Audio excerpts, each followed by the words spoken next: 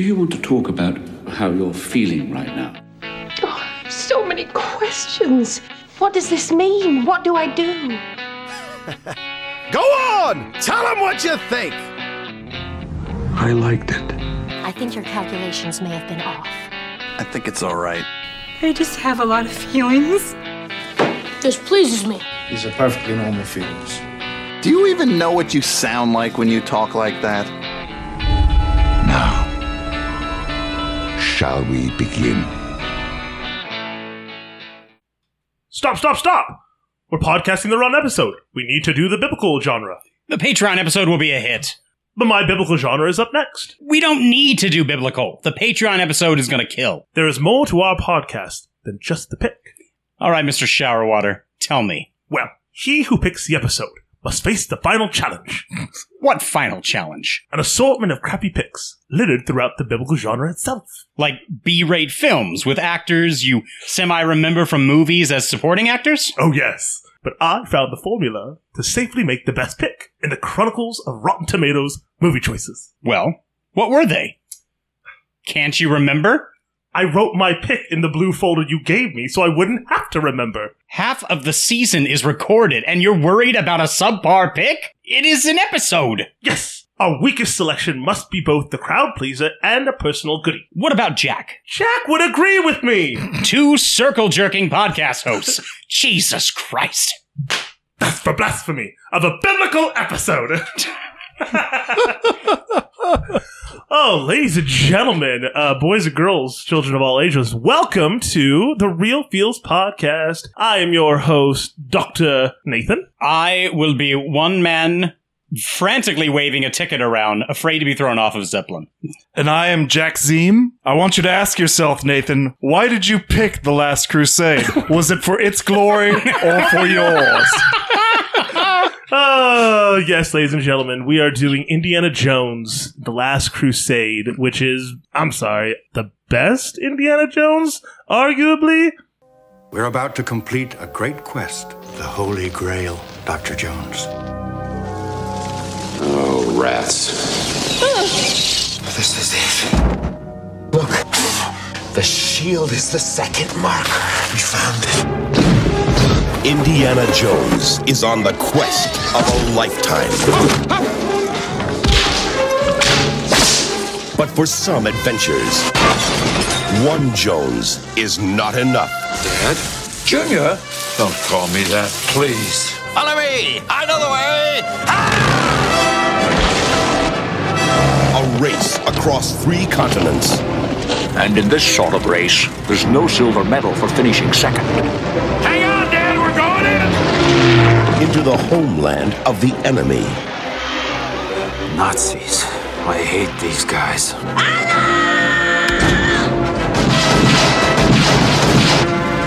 Our situation has not improved. In his search for the Holy Grail. How dare you kiss me? Are you crazy? Don't go between them! Go between them, are you crazy? Where's my father? In the belly of that steel beast. Dad! Junior!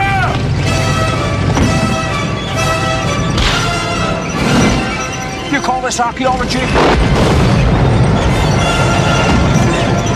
The quest for the Grail is not archaeology. It's a race against evil. Germany has declared war on the Jones boys. Those people are trying to kill us. I know, Dad! It's a new experience for me. Happens to me all the time.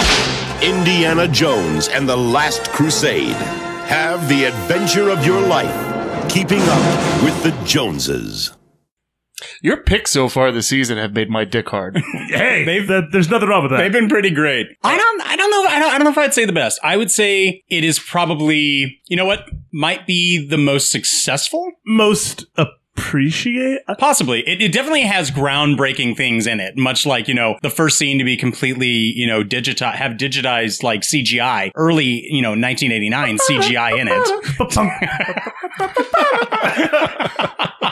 But it's a solid pick, and it's a great end to the trilogy. And yes, I say an end to the trilogy. Well done, Drew. Yeah, well done. No, I agree wholeheartedly. I don't think that The Last Crusade could be made again in this era. It was made at the perfect time in history, going back to what we talked about way back with the Willow episode, where it's the convergence of CGI and the best fucking practical effects that you can pull off. Oh, yeah. Minus a tank going off a cliff. But that's neither here nor there. The tank going off the cliff was fine. Everything else really... But they made their own tank. That was like I think they used like an old tractor frame and built a World War I tank mock-up around it. That's fantastic. And I mean, even the puppet that was like on it, that was, you know, you flops could around. see it flop and hit the ground. I mean, for me, if I didn't know it was a puppet, I'm like, they lost an actor. An actor clearly died in this Indiana scene. Jones ass and his Scheiße.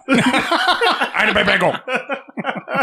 But even the scene where the boat gets pinched between the two barges and gets launched out from flaming out like little that was spine. a real boat. They did 2 takes for that because the first one they launched landed too short. They're like, no, we gotta.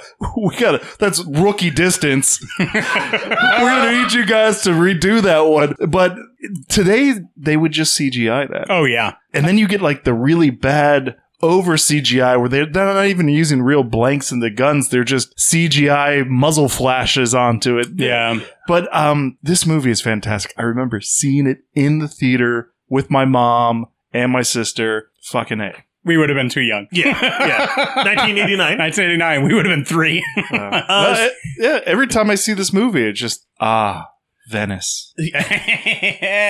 This had moments in it where I remember the first time watching it just completely captivated. Like I was so hook, line, and sinker in this film from the get-go. And even after all these years of watching it numerous times, I still am like, wait, how does he get out of that one room? Oh yeah, like the magic box, or, you know, just...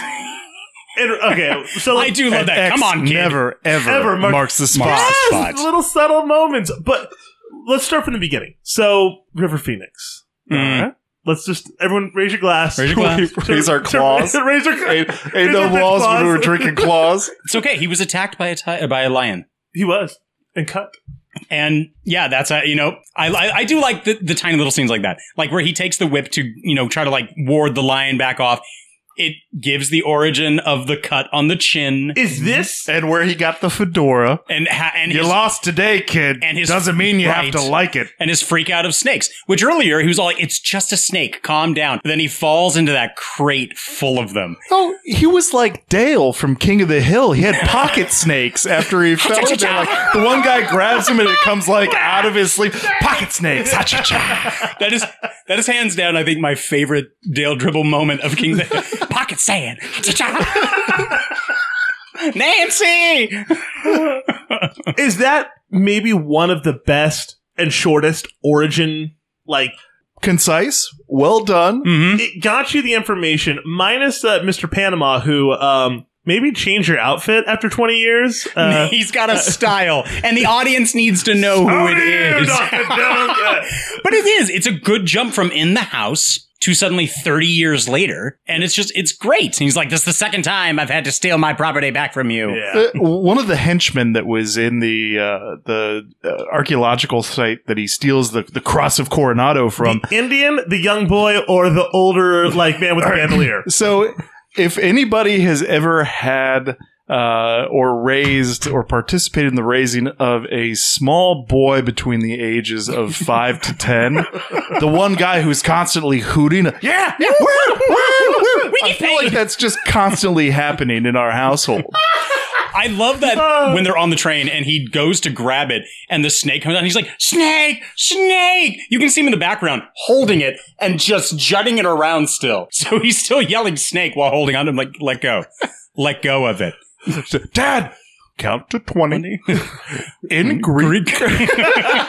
It's important. No, it's not. And that sets up a little bit of a glimpse into their relationship as well. Very much so.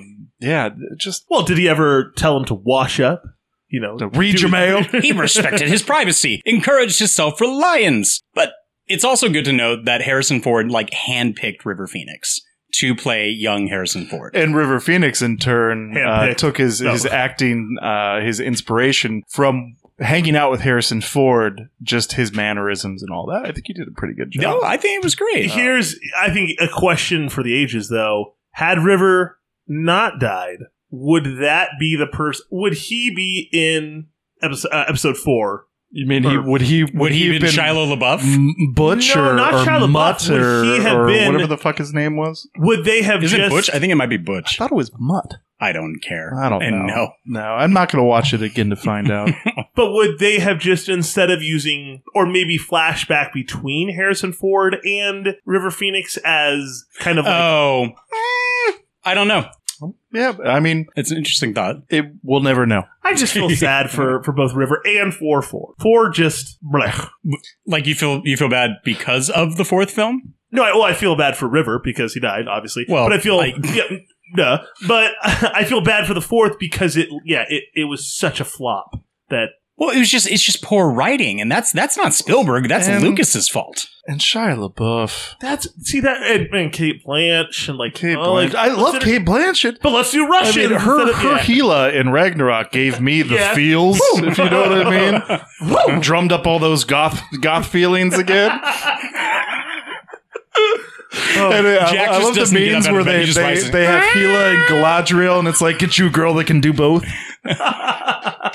This is why there's that meme where it says, like, they never say trust an elf. I never understood why. Right below it, it's all the Marvel characters that every elf played in Lord of the Rings is a villain in Marvel. I asked for one good Indiana Jones movie. She gave me 3.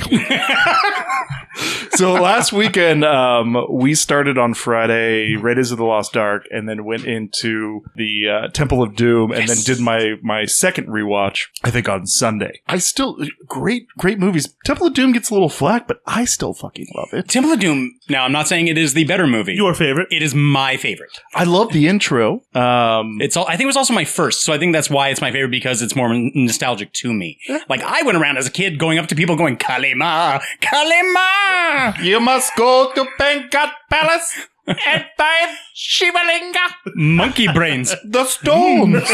They took the stones. This is more than these people eat in a week. You call him Dr. Jones. You cheat. Dr.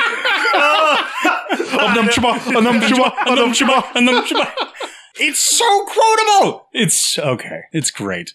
Maybe a Patreon coming up. But I feel that this is the best of the 3. The other 2 are still fantastic. I agree. I would attribute this more towards the cast selection. I think the cast kills it in this one. Oh, yeah. I mean, just the choice of Sean Connery as the dad. What is this, the second or third appearance Sean Connery has made in our Return movies? to Fields? No, in season 3 just alone. Just season 3 because he was in Untouchables. Highlander. Yeah, there we go. This is 3. This is the third one. This is 3, yeah. And I mean, when they cast him, Connery felt like unsure about it because he's only like 12 years older than Harrison Ford. So he's like, I don't know if it's going to work. But they had great on-screen and off-screen chemistry. And even Ford said, I love and respect working with a man who doesn't give a shit. Not about the acting, but more about his own reputation and like what precedes him. Because everything was just about the business and getting it done. I thought you were one of them. Dad, they come in through the door. It's a fake. You can tell here on the cross section. Oh. My son's not that stupid. It breaks the heart. I'm okay. I can't believe what you did. Their relationship is so well done back and forth, because just when you think that, you know, Sean Connery's getting a little bit soft and bringing Indy closer to his heart, he kind of has that moment where he like checks the watch. It's like, what time is it? Yeah. Well, when they think that he fell off the edge in the tank and he died... Junior! Indy!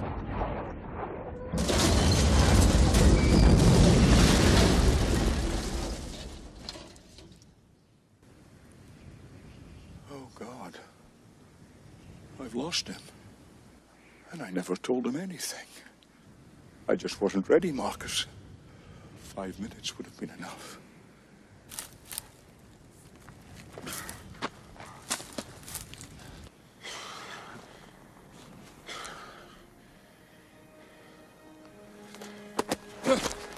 thought I'd lost you, boy. I thought you had to, sir.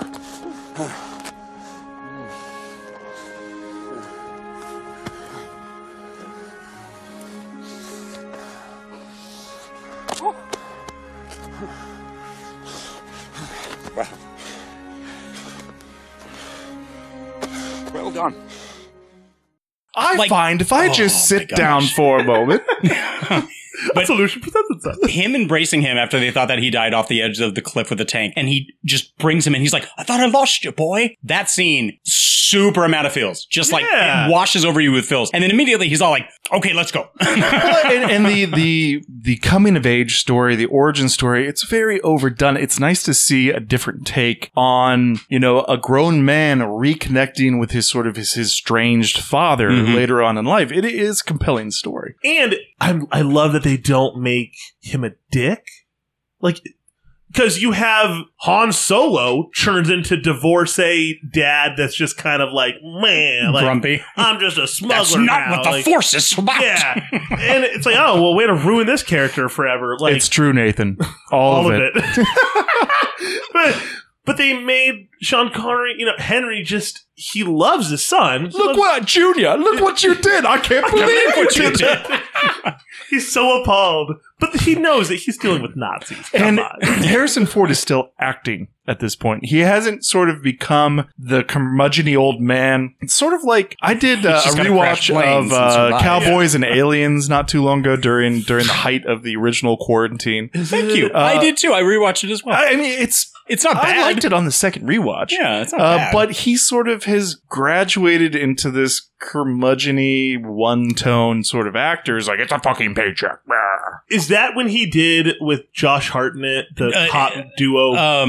He did it with Daniel Craig. Daniel Craig. No, I meant like, is that when he is that when he started getting curmudgeon-y? Yeah, or? Where he was just man, forget this. And in the Crystal Skull, like there was not a whole lot going on as far as like actual acting. Like there was no like the is this a castle? We'll tell your lord we're here to view the tapestries. If you are a Scottish lord, I am Mickey Mouse. Yes, this is a castle, and we have many tapestries. How dare he? Actually, in different versions around the world, it went from different lines of like, then I am Mickey Mouse, then to like, then I am Popeye. I heard like Jesse Owens or something. Like a Latin version had like I am Popeye, and oh really? There was like a certain like figure that they said, and they're like, scrap that. Might just be like iconic for where it's going out, and that's why they were like, let's just do it AR to best suit. Going from his continued work into slightly becoming, I'm like, why should we be doing this? I recently watched Call of the Wild with Harrison Ford in it. Okay, with the CGI dog. Okay, I honestly had never seen a trailer. I was hoping that it was actually a real dog. Wait, it's a CGI dog the whole time? All of them are CGI. What? There is not one real animal in this It's just Harrison Ford in a green screen, and like they're just pouring buckets of water on him. No, it's actually buckets of money. They just CGI that as well. So, I mean, you grow to like his character. I crashed my plane. I gotta get another one. That's why he's Put me in the shitty movie. He's drowning because he's just putting money in his mouth. I'm taking this with me. You grow to like his character, but since it is a PG... You don't grow to like the dog. It's a PG movie. It's super campy, very family friendly. They avoid almost all correlation with the book. Oh. But I mean, it was okay. It wasn't great in any, stance, but well, let's cover a little bit of some of the other cast members. Of course, we've got Allison Doody as Elsha Schneider. Ooh, boys, sweet mom. That's how they say goodbye. As you, Denholm Elliott again reprising Marcus Brody's. John Rhys Davis as Sala. Julian Glover as Walter Donovan, also who played General Veers in Empire Strikes Back, and he played the Grand Meister Pycelle in the HBO series that shall not be named. Yes. And was it the guy who played so Coleman was the man who was also in James Bond. Yeah. And then, Sean Connery was Bond. Sean Connery got shot by PP7. And Michael Vogel, who did Michael Byrne, who played General Vogel. He also had a little bit part in Braveheart as the guard that tries to get friendly. Yes, tries to charge the line, so to speak, with Mel Gibson's wife. And then Kevork Malikian, who played Kazim, who actually was supposed to be the first Salah, but they could get John Rhys Davies for Raiders of the Lost Ark, so they cast him instead. So they brought him back as Kazim. Done. And I love his character. Yes. There's a certain amount of gravitas. It's yours. My soul's prepared, Dr. Jones. How's yours? He's very strong in his faith. Little too strong, ready to just die, like right there, just, really? That's it? You're gonna die right there? I mean, that's going out like a bandit. Wow. But I sort of feel like that boat accident was survivable. Like, they could have easily jumped off in time. Yeah. Yeah. But I mean, it's one of six different chases that's in Indiana Jones. Mm-hmm. There's the horse chase, the train chase, there's the boat chase, there's the motorcycle chase. Which was not part of the original film until the actual preview of the film itself. Oh. Yeah. They added it back in because Spielberg did not think that there was enough action for it. And the preview audience that saw it in the preview, because whether or not they kept it in, liked it so much, kept it. Yep. There's the air chase, the airplane chase scene. There's even them getting chased they got us. on the ground by an airplane. But it's very organic. This movie is it's one of the most watchable films I think we've done so far. I think so too. Just base watchability. Yeah. Perfect. Yeah. Perfect. Did you know that the original title of Last Crusade was Indiana Jones and the Monkey King? Yeah. Originally, Spielberg had written an 8-page outline where Jones was going to be fighting a ghost in Scotland, which reveals the source of the Fountain of Youth. There he's led off to find the Monkey King. Is this when, Spielberg just is like, okay, hold on. Hear me out. All right, so the Monkey King, they're like, all right, whoa, stop. We don't. And then George Lucas is like, a droid army. And they're like, God damn it, Lucas, no! Quit it with your fucking droids, okay? The Clone Wars. We've got the incredible composition and soundtrack by John Williams. Yep. I almost blanked on that for a second. Now, do him and Spielberg just work really well together? So perfectly together? I mean, does Spielberg go, listen, this is what I am envisioning, and then John Williams is just stroking himself right there, yeah. I mean, possibly. I mean, you have such success going from the films that they already worked on with them and continuing so. So obviously the idea when he calls upon you and says, hey, I need work and music for this movie, you already know that it's possibly going to have immediately good feedback. And, it's going to be a success. It was sometime around 2006 or 2007. I was still living in Dayton, Ohio, and the Dayton Philharmonic did a one-night show, a John Williams appreciation concert. So they did the Superman theme. They did some of the music from, what was the Holocaust one again? Schindler's List. Schindler's List, yeah. They did a bunch of Star Wars music. They did the main Indiana Jones theme, and then they did the motorcycle chase theme. That okay, absolutely fantastic. The score during that scene, it always gives me a little bit of chills, and I love when he grabs the flag, tucks it under his arm like a lance. He jousts with him. Which I almost wondered why his dad wasn't just how chivalrous, but he was still very check the watch. Your violence and disdain for human life bores me. I think more so his dad has been the excellent bookworm, as it were, part of the archaeology side. He's literally what Dr. Jones is preaching about in his classroom, where he says there's no treasure hunting. We don't go to buried tombs. You look for facts. You don't look for treasure, which I think is what his dad embodied. And secretly Indiana Jones is yeah, do as I say, not as I do. And this is really what it is. 90% of archaeological work is done in the library. And that's kind of the thing where he grabs the gun, he shoots the Nazis, and he's like, look what you did. I can't believe what you did. And then he even says, his greatest thing is the Grail Diary. He's like, my son wouldn't be that stupid to bring it along. Would you? Well, how did you know, Dad? She talks in her sleep. Oh, my God. He's just smiling. Wait. Oh, am I not supposed to smile? Which was an improvised line, and they left in the film. Indiana Jones and his father are fucking Eskimo brothers. He's like, I'm as human as the next man. I was the next man. Oh, did you know they bred 2,000 rats for this movie? Oh, rats.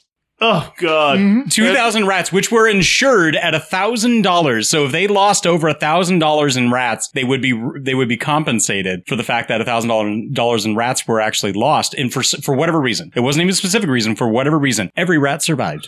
And they, a lot of the, not all, but a lot of the Nazi uniforms were real. They found a cache in Europe around that time, and the production crew got a hold of a lot of them. Mm-hmm. So that's it's just kind of a neat little tidbit, man. And all I have to do is squeeze. That whole scene. All I have to do is scream. That whole scene on my second watch. Not my third. That's what you came back for? The second watch, I kind of sympathize a little bit with Elsa because she is watching these. No, hear me out. I don't think that she's like above reproach or anything like that. She definitely is in the wrong. She picked the wrong side. Sorry, Elsa. But you can tell that she, like, when she's watching all the books being burned, that she's kind of genuinely sad about it. Like, wow, like, what do they do? Like, really? And so she kind of just walking off and is almost like excited to see Indy for a sec. She's like, oh my gosh. You came back to me. And don't do that. I don't like fast women. and I don't like arrogant men. She's just waiting for that. Do you want to burn some books now? Jesus Christ. Woo! But she has a moment where she's like, when she says, "I don't believe in this book burning," or I believe in the Grail. I don't believe in this swastika. Like, and truly, she is out for herself. So she doesn't really care if it's the Nazis or anyone else. And at the end, she totally reveals it of like, Indy, like we. Oh yeah, like Elsa the seal, Elsa. Well, and she even is like, oh yeah, Donovan, like here, take this. Which Donovan plays the long con in this.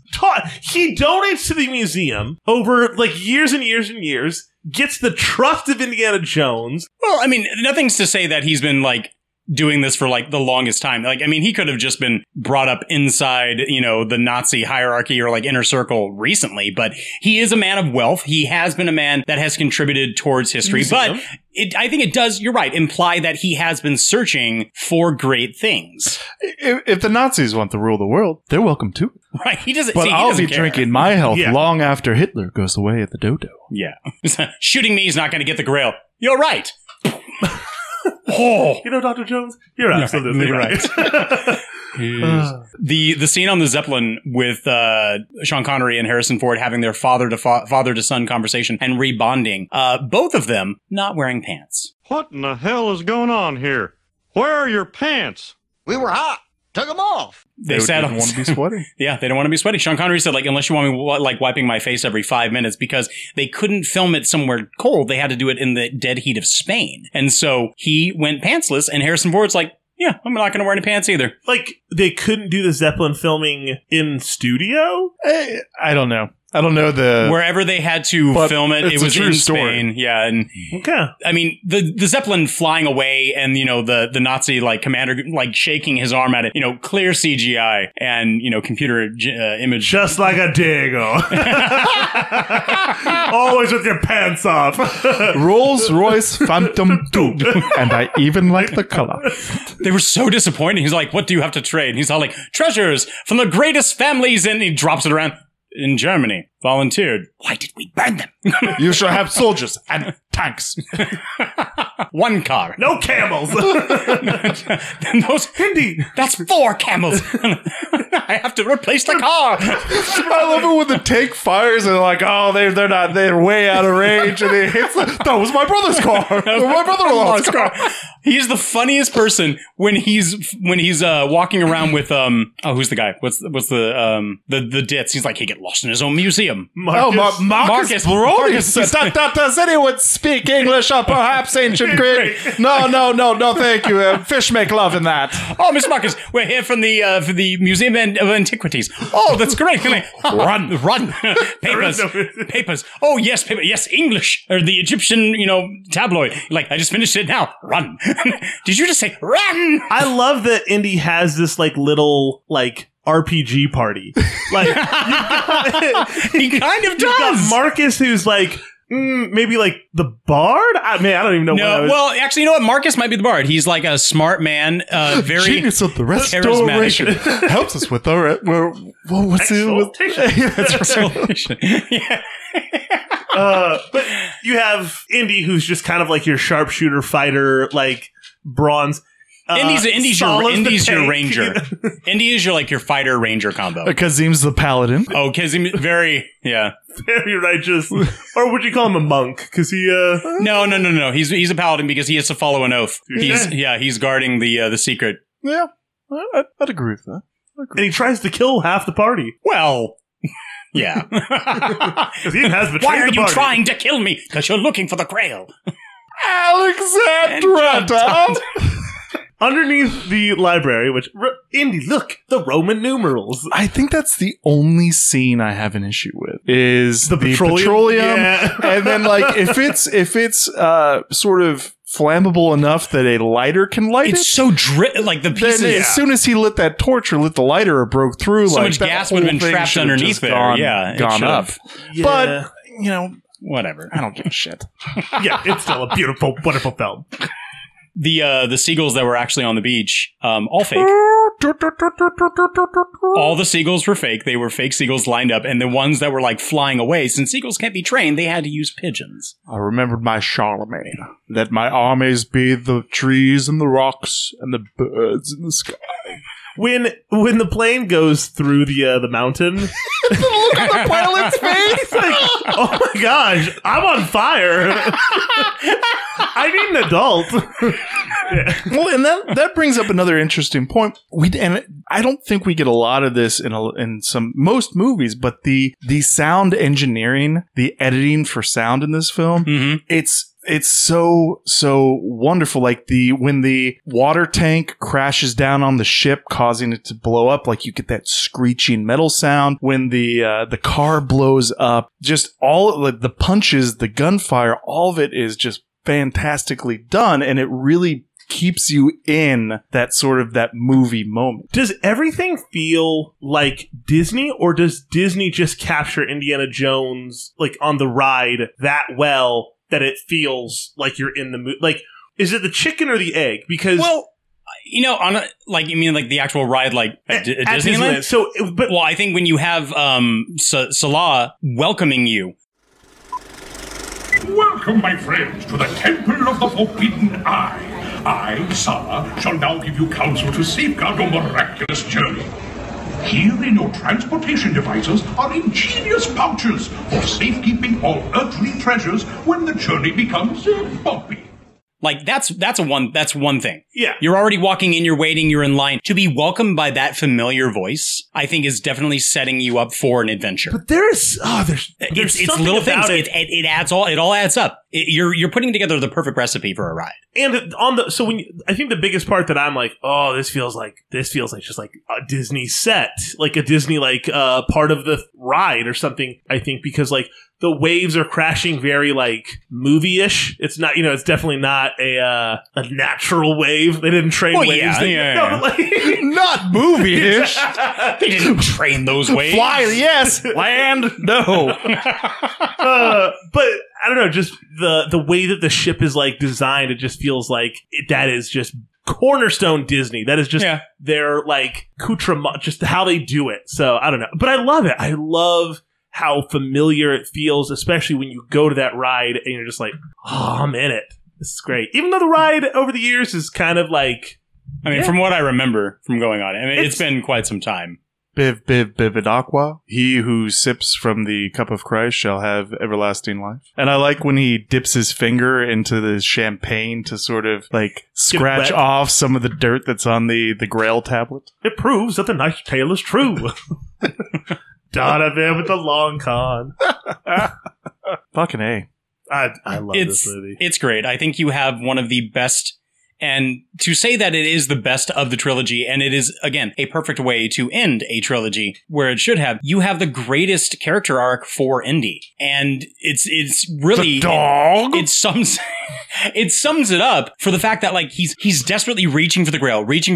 And then, finally, the first time throughout the entire movie, you have the dad just say, Junior, give me your other hand. I can't hold on. almost reach it, Dad. Indiana? Indiana? Let it go.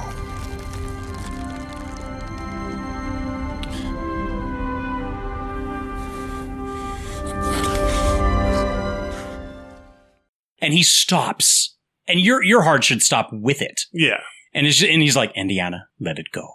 Does anybody else feel terrible for the Grail Knight, though? Oh, he's just like, hey, guys. Bye. He's gonna die. He hasn't talked to anybody in hundreds and hundreds, 700 years. And these guys come and fuck up everything, destroy the entrance to the temple, and then there's just yeet on out of there, as the kids would say. And now he's gonna die because he can't go back. He can't go down there and grab, the Grail anymore. But I don't think there was another way they could have ended it. The Grail had to be lost. Obviously. It couldn't just be locked in a crate with top men. Even if Elsa had taken, even if she was possible to get the Grail out of there, she was clearly going to take it away. And she would have left the knight to die anyways. But I do love the knight. He's like, although you are strangely dressed for a knight. It's like it's been 700 years. Time passes. And I like the little puzzle at the end with the menagerie of different grails. Like, you have to pick the right one. I like that little bit of...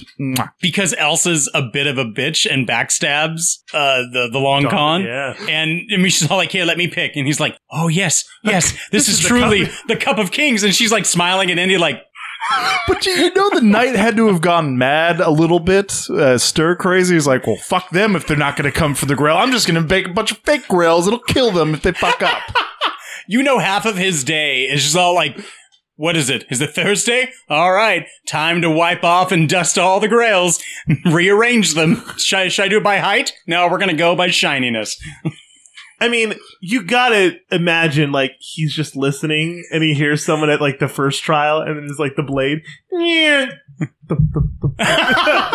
like, they never make it. Only the penitent man is humble before God. Humble. Nails! Do you think it's maybe his job if someone actually made it to the word of God trap and he has to go back and reset those stones, like going down to like the cellar, getting up on a ladder and like re-cementing? He's like the demons of Tomb of Horror. He's just like, you're right. You're right. There's probably a hilarious local legend around Alexandria about the cup thief. This guy's been coming around his family for hundreds of years, just stealing pretty cups and chalices out of people's homes. Where do they all end up? Now we know.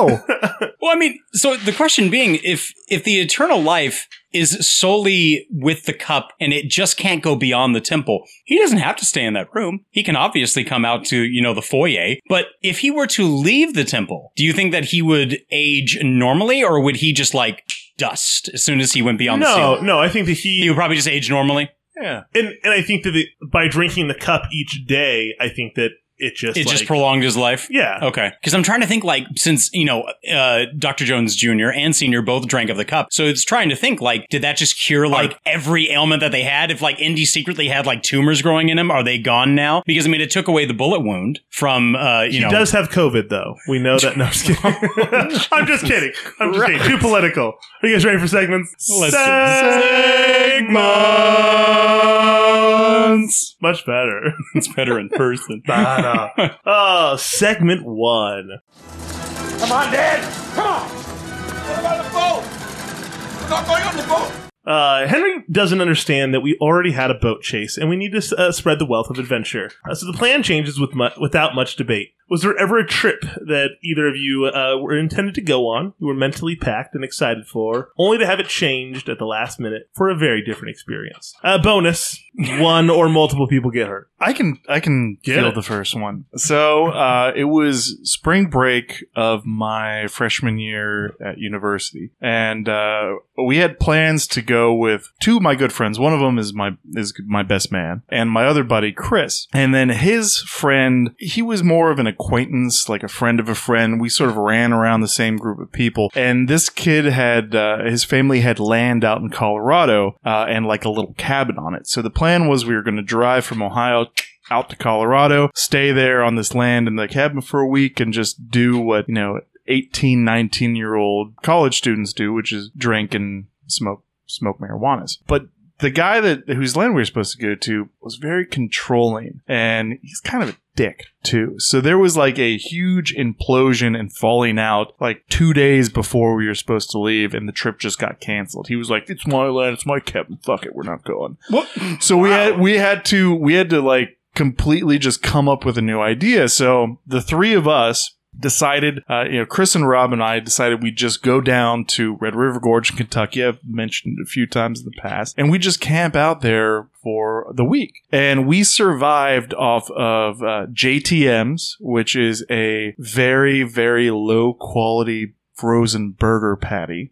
We got several packages of JTM's, Kraft singles, buns, hot dogs, and there's another brand they used to sell at Kroger called FMV, for maximum value, and it was the bacon. It's like the worst bacon you could possibly imagine. Actually even bacon, or is it just like... I like, there was no amount of cooking that would make it crispy. Like, it would be like, what you could cook it for half an hour in its own fat, and it would still end up this gum chewy flabby piece of shit. Not a bacon. Yeah, this butter doesn't want to spread. And my buddy Rob was dabbling in photography at that time, and so he took a lot of pictures all on black and white film, and he still has those pictures. So it's interesting to look back, and we'd like customize our campsite. Like, we had some inclement weather for a few days, a lot of rain. So like, with using a knife and some twine, Rob made a drying rack for our coats and our clothes so we could dry them out. Rob also brought like a knockoff bad katana that he had gotten in like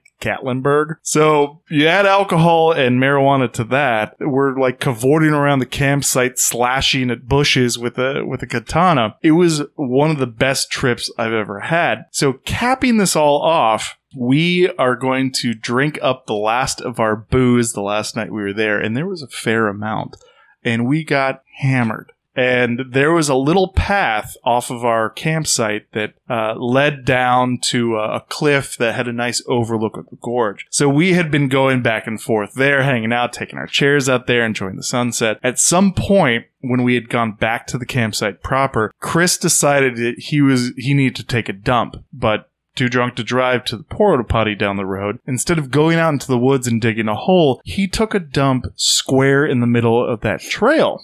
And then he stuck a twig in it as like a warning flag, like, here's my big steaming pile of dump. And I'm like, I can't believe you stuck a twig in your own shit. And so later on, after we've almost finished everything and we are fit to be tied, he decides he's going to go down that trail and smoke a cigarette by the outlook and steps in his own shit that he put the twig in. So the weather was really nice that night, and I decided to lay out the tarp next to the fire. I was just going to sleep in my sleeping bag by the fire. Rob went into the tent, passed out, toot sweet at around midnight, but he didn't get into his own sleeping bag. He got into Chris's sleeping bag. So Chris comes back, sees me setting up shop next to the fire, and he's like, "Yeah, that's a good idea." But he's got all this shit on his boots that he's not aware of. Oh, geez. He's not aware of it. So he goes into our tent, trailing shit goblets. Oh, no. And then grabs the only other sleeping bag, Rob's, and gets into it without taking his boots off. Oh. So he wakes up in the morning, and I remember coming to and hearing him like, what is that fucking smell? What? Oh, God, I'm covered in shit. So I'm still in contact with these guys. I still talk to them a lot. So there's times where we'll be hanging out and having a beer or just shooting the shit. It's like, how's it be like, all right, I'm going to go use the bathroom. I'm like, well, don't take a dump in the hallway. Stick a stick in it and then step in it later on. It's just one of those great moments of that looking back. It was a great story, a great time. If I could time travel, I would go back and see you, and I'd say, Jack, mind the poop, mind the people, mind the alcohol. Too many minds. Too many minds. And with that katana, it'd just be perfect. Oh, he's probably bent over shitting that out going, Ute! Ute! Perfect. Oh, yeah. You know what? I thought of one. Okay. While we're sitting here. It's not entirely to the degree of Jax. If it involves shit and a stick in it, I'm calling foul. It does not. So I mean, just one night I was hanging out with my friend Katie, and we were just out driving around Bakersfield, just hanging out, cruising around, and we jokingly say like, we need to go to the beach. That'd be a fun thing to do. And I was like, yeah, let's go to the beach. Let's plan a trip to the beach. That'd be fun. I was tired and I fell asleep in the front seat of the car. The next thing I know, I wake up and we are in San Luis Obispo. She's parking the car, getting out and stretching her legs. And I wake up and I'm like, did we drive through the night to the beach? And she's like, yeah, you said you wanted to go. And I'm like tomorrow. like next week. It is tomorrow. It's today. Plan it's this. Only a day away. So yeah, so she drove us to the beach then. And I did not know it was happening. Woke up by the beach, boy. Lord of mercy. In college, one of my roommate, his name was Corey. He was dating a girl who was very artsy, and he was pretty artsy too. He was a kind of a weirder guy, but he was very cool. We were going to go to her art exhibit opening. She had a display that she was doing at a local little art shop, and we're walking in downtown, and we're in Pasadena, and we're walking, and I remember, it's Frodo, the door. There he is, Frodo Baggins. Meow. That's why he sort of moved on my mother's side. So we're walking, Talking to me, and I noticed Corey is texting a lot, and then all of a sudden we make a sharp turn, and I'm like, I don't know, where are we going? And he goes, I don't know, I'm just walking. She's a bitch. Oh, okay, I guess we're not going anymore. And so we keep walking, and Corey says, hey, there's a concert just about a mile up ahead. You want to go to that? And I was like, well, the night's been kind of shot to shit, so guess I have no choice. Yeah. And we go to it. It's a local pop punk kind of metal show, and it was a day to remember. Opening up in their first time ever playing in California. They were an unsigned band, and who? A band called A Day to Remember. Oh, okay. I thought that was actually the name, an unsigned band. Oh. No, but they're kind of a popular band now, and I was like, Corey, this has been a good night. He's like, yeah, she's a bitch. Okay. Good talk. So segment 2. He knew everything except where to begin, the name of the city. Alexandria. The canyon of the crescent moon. There, he turns south. He's so adamant about the map. I love it. All right. So we've all played puzzle games and enjoyed riddles. It's literally one of my favorite things to do in the entire world. What is your biggest accomplishment of riddle solving that you did not use a Nintendo Power or the internet or the host of the escape room or any other cheat source to solve the problem? So I know for a fact that I had guessed the Sphinx, the Sphinx's riddle, without any help. Yeah, I thought that was kind of neat. When I was a kid, that, huh? Indeed. No, it wasn't D&D. Someone just presented it to me when I was a kid. I mean, not a child, but I think I was maybe 11 or 12, and I guessed it. I'm like, oh, is it is it life? Is it age? They get older and younger, and yeah. So I mean that was kind of neat to me, but also definitely humble brag. No, I'm just kidding. Humble brag. But there are riddles in the Tomb of Horrors when I had first played that I did get some of them right, and that was really fun because it's a thinking man's dungeon. Yes. So that was. I cast Uber Vision. Jesus. I walk on the walls. I don't touch anything. I have the floating boots. No, you can't do that. You said one magic item. Oh, God. God, that game was ruined. My character leaves. So, I never played WoW, World of Warcraft. Okay. But I did play a lot of EverQuest. And I had a PS2 in the mid-aughts, and they released on PS2 a game that was EverQuest Online Frontiers, and it was EverQuest that you could play connected to the internet off your PS2. So I started playing this a lot, and around Christmas, they had a quest. It was the Grinch quest, but it was, of course, spelled Grynch.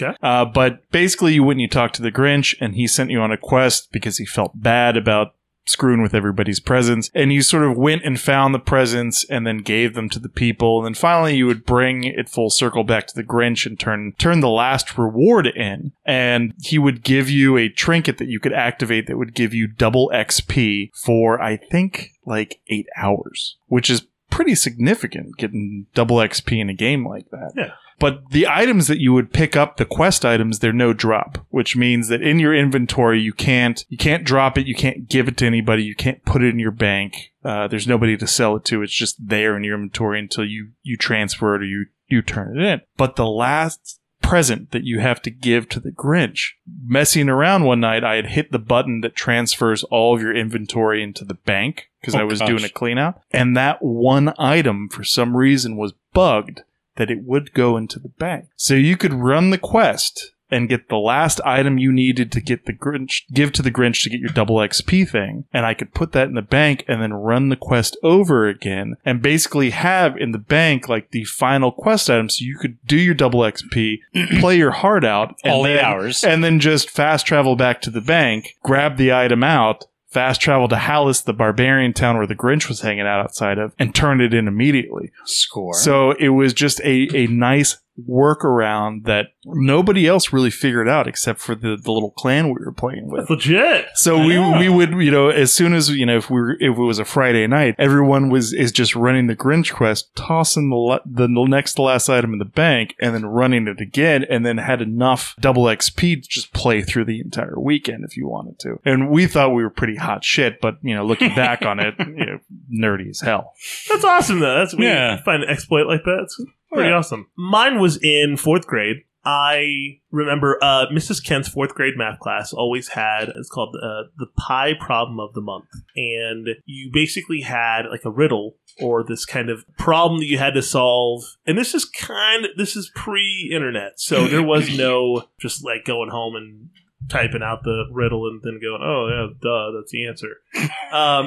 So I really we really had to think about this, and I didn't ask my parents for help. I didn't do anything. I just I'm gonna figure this shit out. And it was the riddle of the farmer with the dog, the grain, and the duck.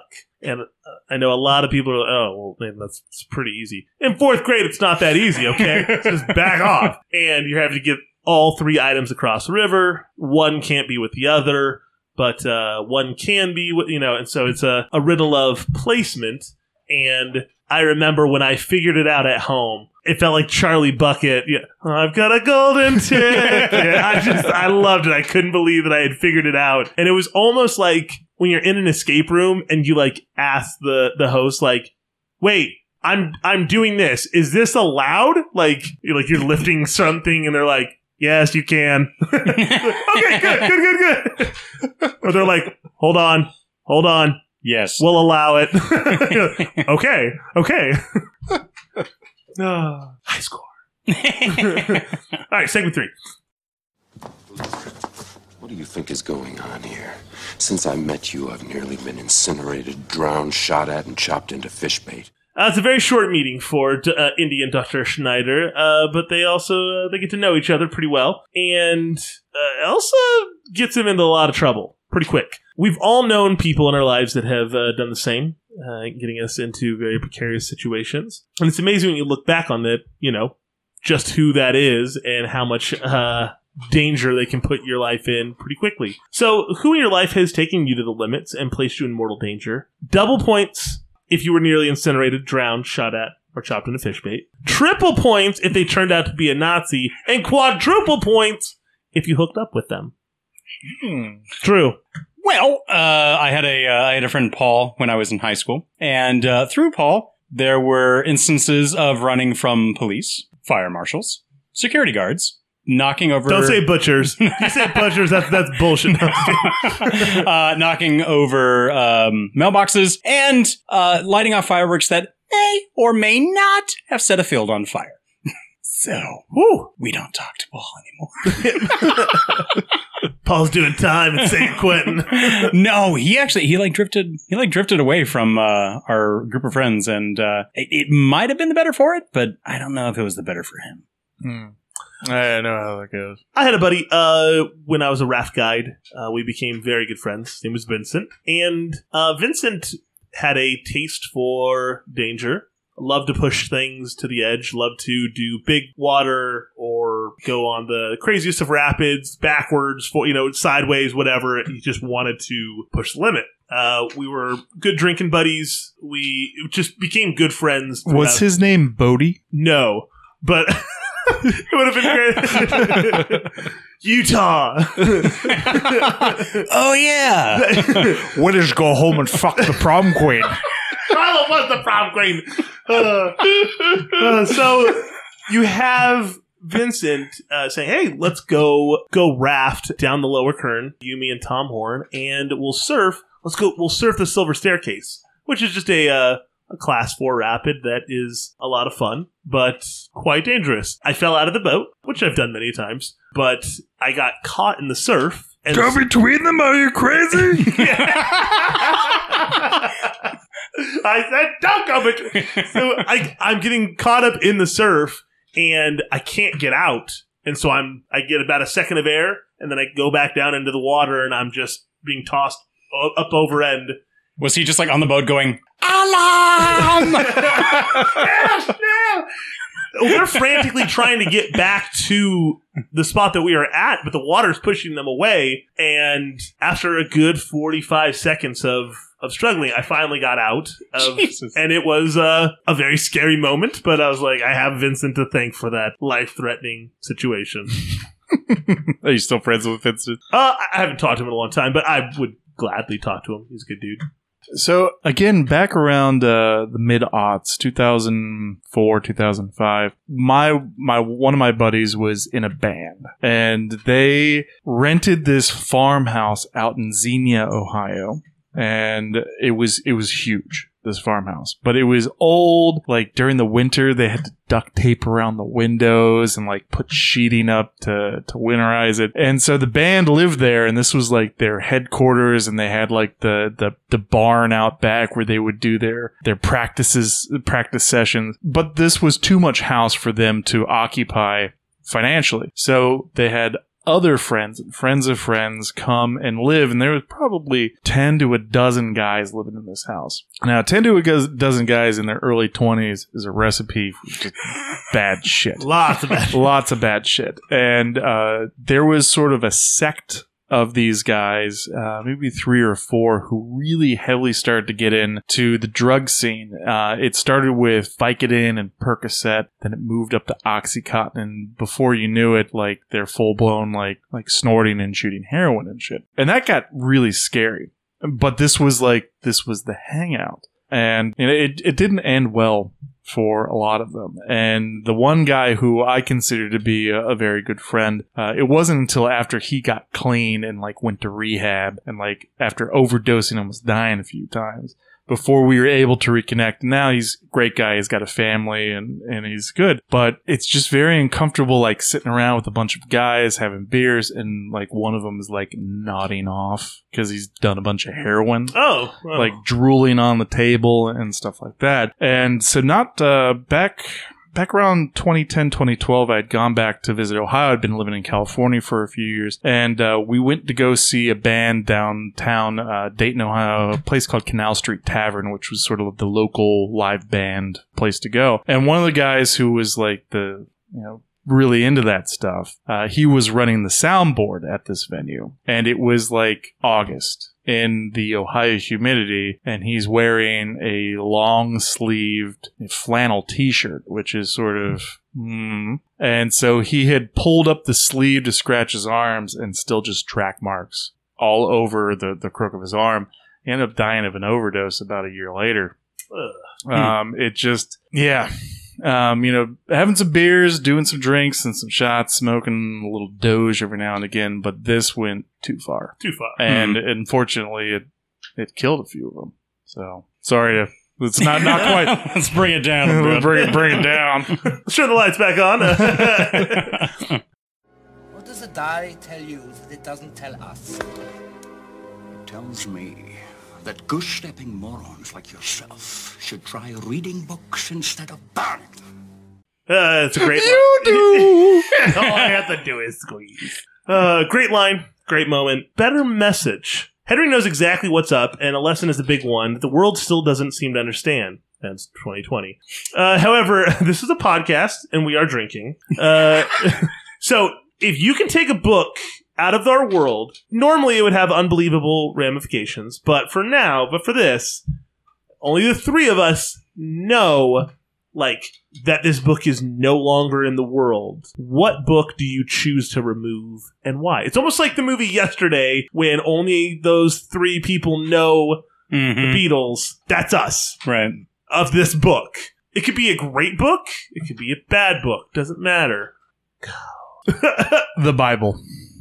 Boom. Yeah. So, but I would start it off. I would remove the From Bible. drugs to Bibles. And I would replace it. Not replace the Bible. I would put the Bible back into circulation, but in a manner that the people that are interpreting it in a very poor way. So, just a side question. When you say the Bible, do you mean all of it in its entirety? Every, variation and version as well? Yes. Okay. Just to be clear. Yeah. Because, someone's considering, the Bible, that's fine. My King James is good to go. Your thou be little among the thousands. Your NIV, it's gone. Yeah. But I would... The MacArthur. I would put it back. And people could... They'd remember it. Oh, yeah, the Bible. But just so that you lose... the people that are interpreting it in a literal sense. I don't believe the Bible is a magical book like the Holy Grail. I think it's got a lot of amazing content. It's got a lot of good lessons. It also has a lot of questionable content. And how much of the Word of God is it because it's been redacted and edited and revised so much over the centuries, the millennia. Not to mention written by man. And, some of these passages were written hundreds of years after Christ. How literal should you really be taking this? Take the good stuff, yes. Learn from the bad stuff. But don't allow something like the Bible, which, again, as we said, edited, redacted, questionable sources, don't take that as the Word of God. It's the people that are thumping it, it always ends up badly, I think. And that goes for the Quran.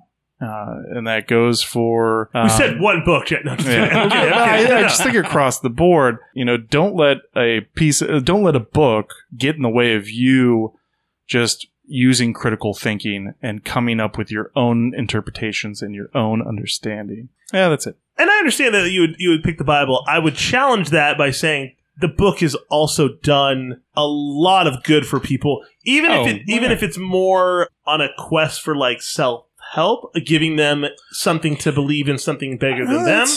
That's true. I would agree with that, but I also think it's very abused too. Sometimes. Right. I get you. I would say that despite all the good that literally the good book has done, I think that a more highlighted point has come to be the focus on what is bad or misinterpreted. Or I personally, I like the Jefferson Bible, where he sort of edited his own that included just really the teachings of Christ and not everything else, and eliminated a lot of sort of the magic that seemed to be in it.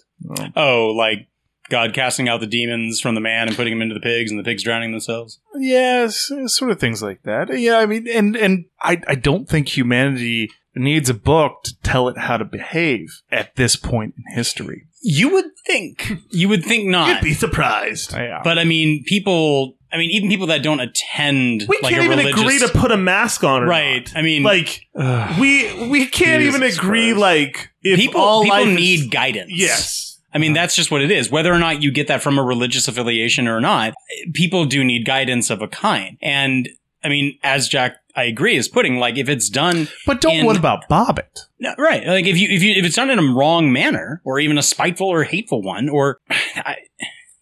using passages that are in that to justify some real shitty, shitty actions. Yes. Agreed. Or molding it to what you believe and going, well, this concretes it. Thank you. Whoa. Because people cherry pick the Bible way too much. much. And it's like, oh, so you don't like this? Okay. Did your daughter have sex before she was married? Yeah? Cool. You should take her outside and stone her to death. Yeah. Because that's what's in the Bible too.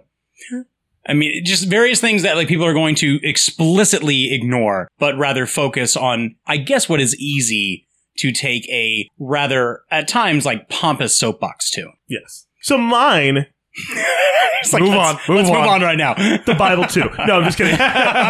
No, 50 Shades of Grey. It's gone. It's gone. The world is a better place. You're welcome. The three of us, I won't get any praise. I won't get any glory, except from the two of you. You guys will know that, like, I Frodo'd the ring. Like, she talks in her sleep. It is done. Like, it will be over, and the world will shine the clear. Like, right about now, they'd be having the fresh strawberries with cream. If I were to marry anyone, yes, Rosie Cotton. 50 Shades of Grey, I feel like does nothing for us except hold us back as a society. Does nothing for you, but housewives around the world. Yes, you want to tie me up, smack me around a little bit? Not really. And I'm not a billionaire. I don't know. I don't know what's going on. Yeah, it's gone. Yeah, true. My secret room is not a sex dungeon. It's just full of board games and fucking RPG rule books. Men want one thing, and it's disgusting. Video games. Yes, they cost way too much. Cyberpunk 2077, 30 terabytes. Along the lines of 50 Shades of Grey, my first thought was almost like, let's get rid of Twilight. Let's just make it go away. That was on the short list. That's on my short list. That is definitely on my short list. And another one, frankly, because I just don't like it. This is still short list. Great Gatsby. I want it gone. I do not like The Great Gatsby. I would have put Grapes of Wrath, but you shut your mouth. Heading out California way. Over sorry, Gatsby. I'll fight that any day, anytime, because that's my heritage. It's just like that's my history. It's just long, but it is long. I agree. No, but, okay, it's long because it's Steinbeck. Steinbeck writes long. You read East of Eden, it's like 4 chapters of flowers. Yeah, but really well described flowers. I'm not saying it's not, but it's just long. Okay, my book, Mein Kampf. Take it away. Ooh. Take it away. It does not. You don't need that kind of hatred in this world. But now that's almost like if you take it away, does it go back through history, or it's just taken away now? No, it goes back through history. That's what I was looking at. Where like that book just never is written. Oh, it's never written at all. What the world is like. Oh, okay. And it's like like I said, it's like yesterday when there is no Beatles. See, that's different though. Sorry, and I think I misunderstood that, because if it's taken away forever, I think a lot more radical things are going to happen if the Bible is taken away. A lot more radical things. Because I was because without the Bible, I don't think from a different way. Hitler's probably not going to have the justification to say like we are the white right race, okay, without saying we are God's chosen people. Everything is different. All right, but I interpreted the Bible takeaway a little bit differently. It's almost like when you cook a dinner that just it doesn't turn out very well, and there's a lot of leftovers. Turn the Bible into those leftovers just for a little while, that just sort of sit in the back of the freezer or the fridge, and you're like, well, we do have some Bible left over. We do have some of that Bible you made the other night, but man, that chicken was dry. How about we just order pizza? Like, just do that for a little bit, and then it's like, yeah, those leftovers, like married pretty well with flavors. Better the second day, that sort of thing. Okay. But if it goes back through history, it's even more interesting. Yeah, it's even more interesting. That's why when you said that, I was like, oh yeah, either way, crazy. Take away Mein Kampf from like its origin, amazing things probably could have actually happened, and a lot of horrible things would have gone away. Oh. Take it away even now still, radical hate groups do not have something to base their shit on. And a little bristle mustached artist may have just remained a failing artist. Exactly. And think of how utopia our world would be without 50 Shades of Grey. We would be so far advanced without that damn book. Sexually repressed scientists could... could finally get their work done. Oh, teenagers wouldn't have they wouldn't have an outlet for all that angst and think that they're special and glittery and vampires. Yes, that may be the true hero. I've had kids ask, they're all like, "Can we get 50 Shades of Grey for a classroom set?" And I'm like, "No! Why would you even ask that?" Sure, right next to Hustler. Jesus. So, this was a great movie. I loved it. This was indeed a very, very good movie. Do we have a Patreon special? We do. Ooh. We do. We're just going to need about $200 million to do Indiana Jones 5. Now, in this one, Indy is in the Temple of Atlantis. He's found the ruins of Atlantis, and he's tracking the Nazis through there because they've stolen an artifact that this isn't Treasure Planet? Because I was hoping they would do Treasure Planet. No, but he follows the head Nazi, Hans Gruber, through a portal that teleports them to modern day America, and comes to find out that this is all part of an overarching conspiracy called Cerberus. It's a 3-headed conspiracy where basically it's the flat earthers, the anti-vaxxers, and the batshit crazy white supremacist neo-Nazis. And they're putting up 5G cell phone towers. These 5G cell phone towers aren't disseminating the coronavirus. It's mind control to make more people believe in batshit crazy conspiracy theories. Really, this is just a vehicle to have crotchety old Harrison Ford beating the shit out of some redneck Nazis. Are they all microchipped because they got tested for the COVID? Yeah, no. Bill Gates plays Denholm Elliott in this.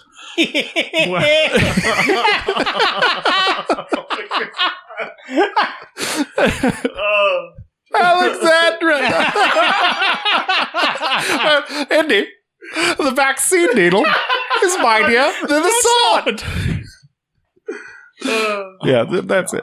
Wow, that's the plot. Yeah, beautiful. We don't get an ending yet. We just wrote an outline.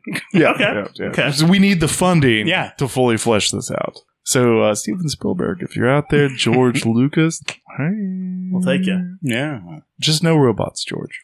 Please, no robots. No robots. We totally skipped the whole battle. Which battle? The tank battle. The tank battle, and I did like him hanging on, and I always wondered how much dirt got in his mouth. And I love that. So that was one of the first Viggo Mortensen. He broke his foot when he kicked the helmet. That's the first one of those that I ever heard where Harrison Ford stapled his hat onto his head when he would, and I'm like, what the shit? Yeah, he stapled his hat so it wouldn't fly off, and you watch it, you're like, it's not coming off because of the staples. He did that. Viggo Mortensen. That was the first. When the troop carrier pulls up and all the Nazis get off, and he pulls out the Luger from the guy's holster and shoots through 5 or 6 guys. And I love how they're all bobbleheaded and they fall different ways. Okay, great. He's probably looking at it like, oh, maybe I do need a German gun. The part where he's about to put his head on the tracks, though, I'm sorry, but if his face does touch that, in real life, I'm pretty sure that just shreds your face off. Oh yeah, it would rip it off. I mean, just looking at Sean Connery laying back on it. My face! Yeah, I mean, even Sean Connery's face is like, ow, you son of a bitch, get me up. No. Take the fucking elephant. But I do love that he just puts the rock in the right. It's like, oh, happy birthday. The only problem I think I have that entire thing is where he's all like, Dad, son, Dad. You could not hear him on the outside of that tank. I don't care how. When he's yelling down. When he's yelling out of the tank. When he's yelling into the tank. Okay. I don't care how loud you're yelling. And to get back to the sound engineering, when the gun goes off in the tank, there's the pew, pew, pew, pew, pew, thump. Such a fantastic movie. It is a good. So good.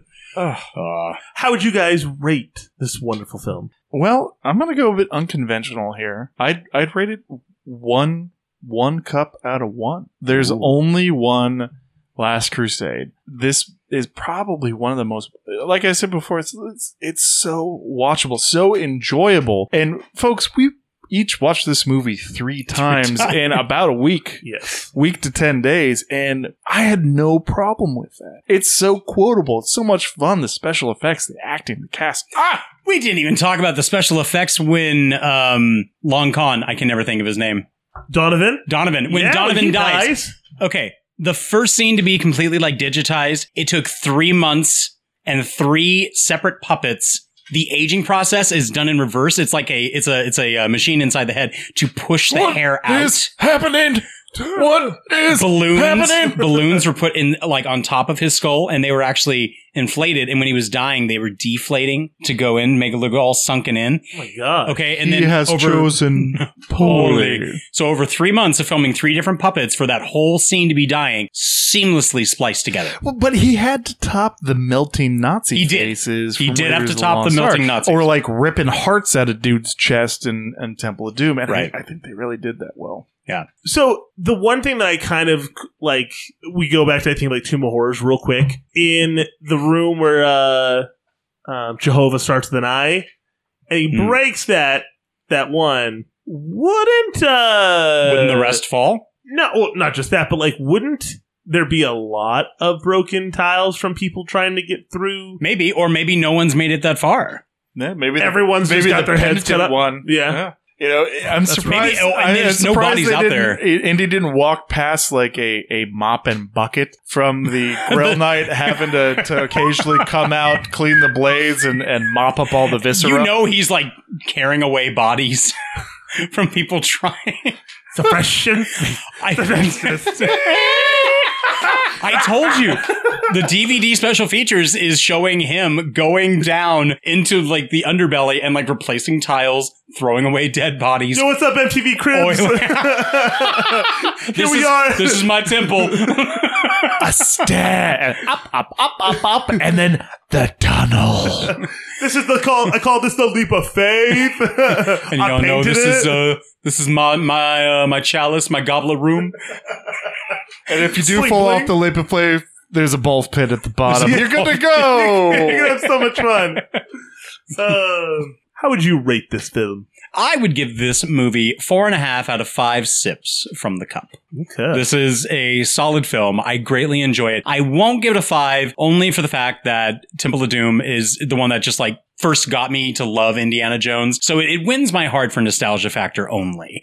Do I think that Last Crusade is a better movie? Yes. Hands down. Fair enough. But still the super. heart wants what the heart wants. I get it, Drew. It's okay. Yeah. If 4 motorbikes with Nazis were approaching me, I would do multiple maneuvers to beat each one and take pleasure doing it. 4 out of 4, and I even like the color. Even like the Rolls Royce Phantom 2. I love this film.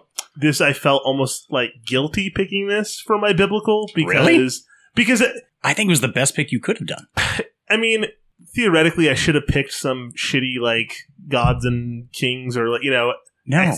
But yeah, this is just enough where it's lends to the religious side to qualify as biblical, and this is one of my favorite films, so yeah, I had to shoehorn it in somewhere. There's no guilt here. There's no shame. What's coming up for us?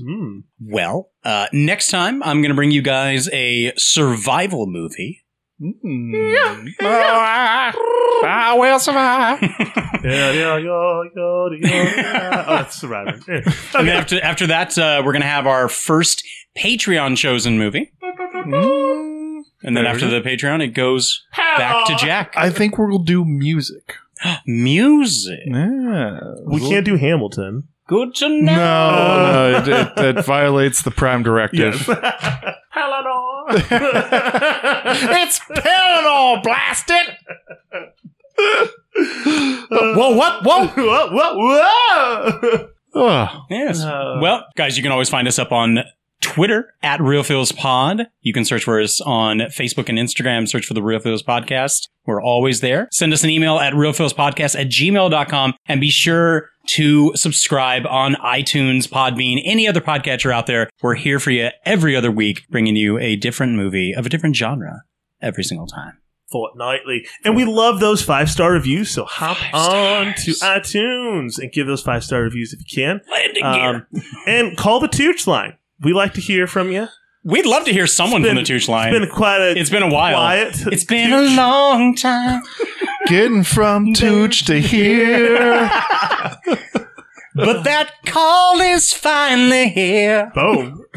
Okay. Theater Drew coming out. Rare form. I've got faith in the Tooch. Call us and let us know your thoughts now. If you want to find us tickled, you'll have to Tooch us. You have to Tooch us. Reach out and Tooch us. Reach out and Tooch face. So, ladies and gentlemen, we'll see you guys in 2 weeks. And until then, remember, you're the realist. And the feelist. He speaks the languages. He knows all the local customs. He'll blend in. With any luck, he's got the grail already. Does anybody here speak English? Ancient Greek. No. The fish make love at that. No, I'm vegan. No, it's fine. Mr. Brody! Got lost in the museum, eh? Follow me. I know the way. The dog? Named after the dog? What is this, Junior?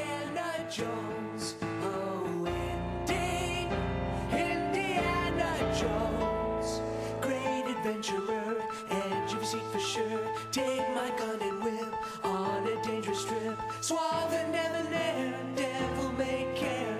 Got what it takes, I hate Nazis and I hate snakes. Plunging through cataracts to gather artifacts, accomplishing great feats by the skin of my teeth. Indiana Jones.